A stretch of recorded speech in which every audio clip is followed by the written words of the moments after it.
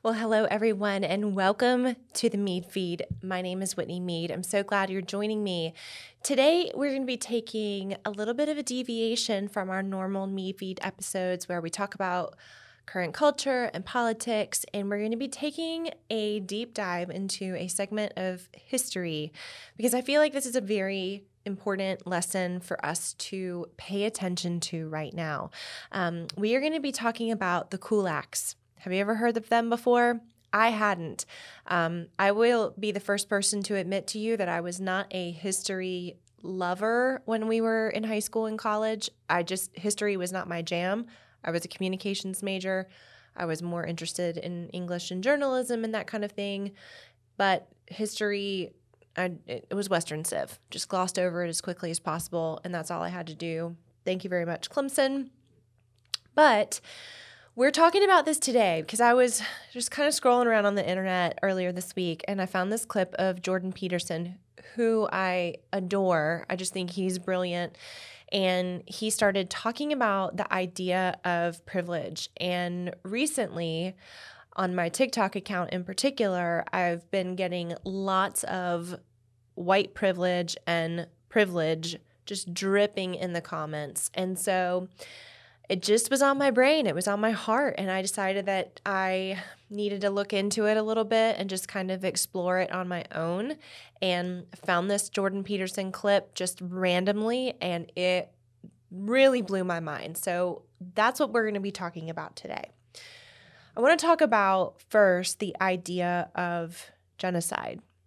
And genocide, you obviously have a visceral reaction when you hear the word. It's scary, and it's tragic, and it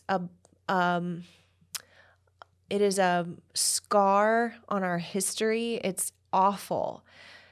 But you have to ask yourself this question: how do we, as a world, as a community, as a nation, how do nations, political movements get to the point where they're willing to commit genocide? It's a great question. It's a hard question. It's a question that you have to wrestle with. And what I've discovered, especially through the story of the Kulaks,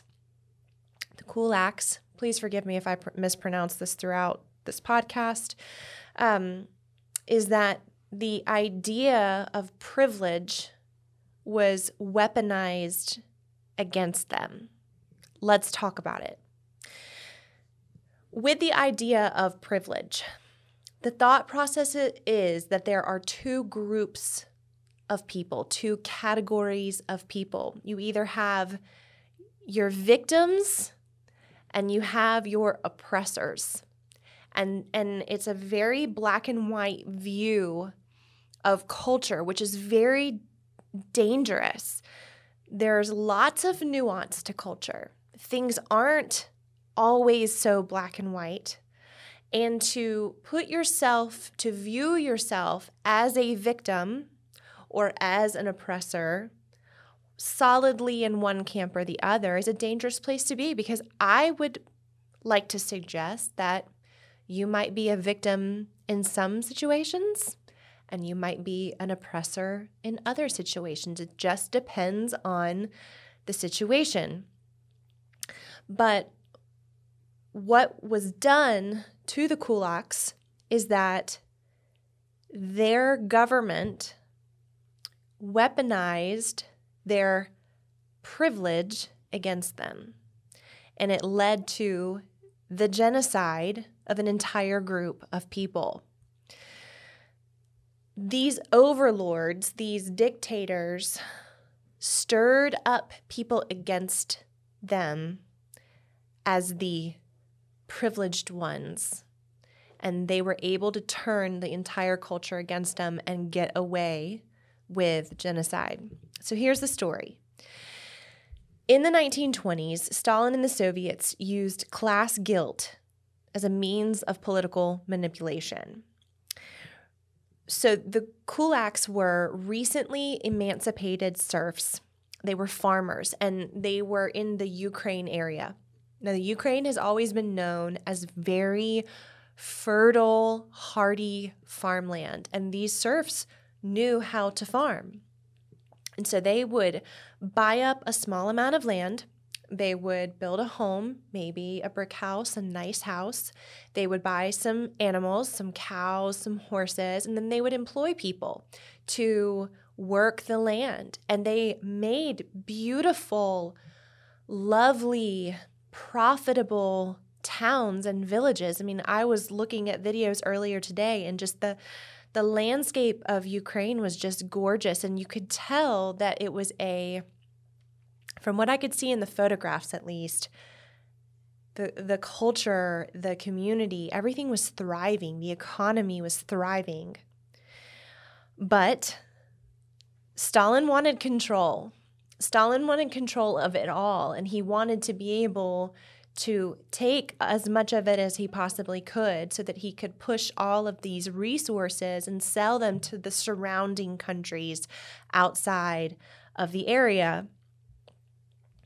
So this communist government started to plant seeds in people's minds and hearts about the kulaks, and they started calling them parasites.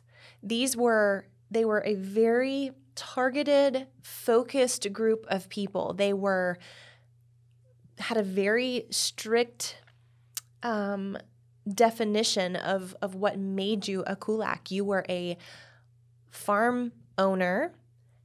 It didn't have to be like you didn't have to be like some crazy wealthy farm owner, but just someone who produced food with a few farm animals and people who worked for you. And then all of a sudden, there was this kulak class of people. And if you were in that class, according to Stalin, you were automatically guilty. So this was his way of controlling the people. So these kulaks were actually gathered up. They would go around towns, and they would turn the townspeople against the kulaks, and they would gather them up and put them on trains and send them off to Siberia to freeze to death, or they would literally come into the town and shoot them on the spot just for being land-owning farmers. Like, that's it. Now, they definitely, from what I've read, were not supportive of Stalin's regime. But is that a reason to kill someone? A reasonable person would say no. It's estimated that between 3 to 6 million Ukrainians, as a result of all of these farm owners being shipped off and killed, 3 to 6 million Ukrainians starved to death because food production ceased.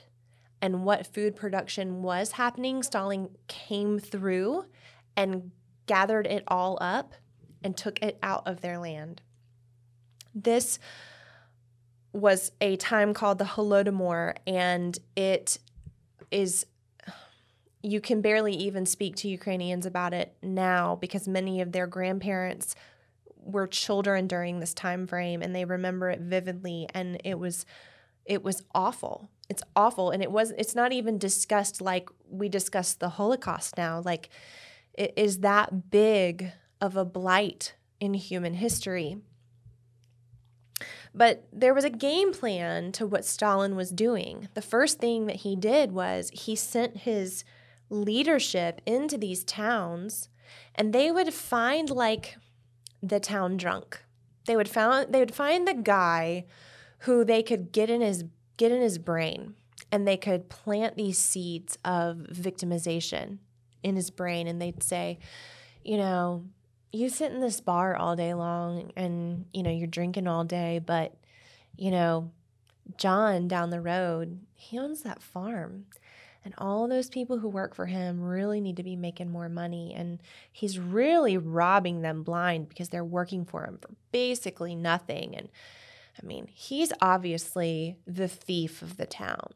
And they'd plant these seeds of victim. You're the victim. You're the victim. And these guys would buy it. And then they would start talking to everybody else in the town. And then before you know it, the entire town would turn on these kulaks. And then it was that easy to round them up, put them on a train, send them to Siberia. So there's actually a term for this. It's called dekulakization, Stalin's term. And then his next step was collectivization, where he gathered all of the farms and put the farms together into one big state-controlled farm. So say you had 80 different small farms. Now you have one huge state-controlled farm, and you put all the people to work, and then you really, really don't pay them anything, and then you don't even let them keep food after that. And if you find them with a few grains of food, you shoot them as being domestic terrorists, basically, which resulted in famine. I don't know why he thought this would work, but he did. I read this quote by Margaret Thatcher. I thought it was so important and so applicable to what we're facing right now. She said, "Socialist governments traditionally do make a financial mess. They always run out of other people's money. It's quite a characteristic of them." And then Mark Twain once said, "History doesn't repeat itself, but it often rhymes." If we look at the story of the kulaks and how these political dictators planted seeds of jealousy and planted seeds of victimization to achieve a political end, do you hear the rhyme of history repeating itself right now? Because I do. The same storyline is going on in the United States right now. You can replace the word kulak with business owner, perhaps white male business owner. And those Marxist political leaders, those communist leaders like Stalin, maybe replace their names with people like Barack Obama or Nancy Pelosi or Chuck Schumer or Maxine Waters. Think about the manipulation. I have no doubt that BLM was used to attempt to create a class war. And unfortunately, the majority of Americans are either too ignorant or too comfortable to recognize it. Everyone is scared to talk about it. No one is brave enough to talk about it right now. And I think it's an important conversation to be had. I think it's important that we acknowledge as a society that we have been extremely manipulated by our government over the past few years. And I know everyone's kind of holding on and going, okay, what's next? What's going to happen next? I mean, you're in the middle of COVID, and then all of a sudden BLM riots start to break out. Like, the whole thing was almost too good to be true, right? Like, it seemed too good to be true. It seemed very optimistic. And one of the things that I've noticed in the media especially, and this is my expertise, media, is that we are being told not to question the narrative.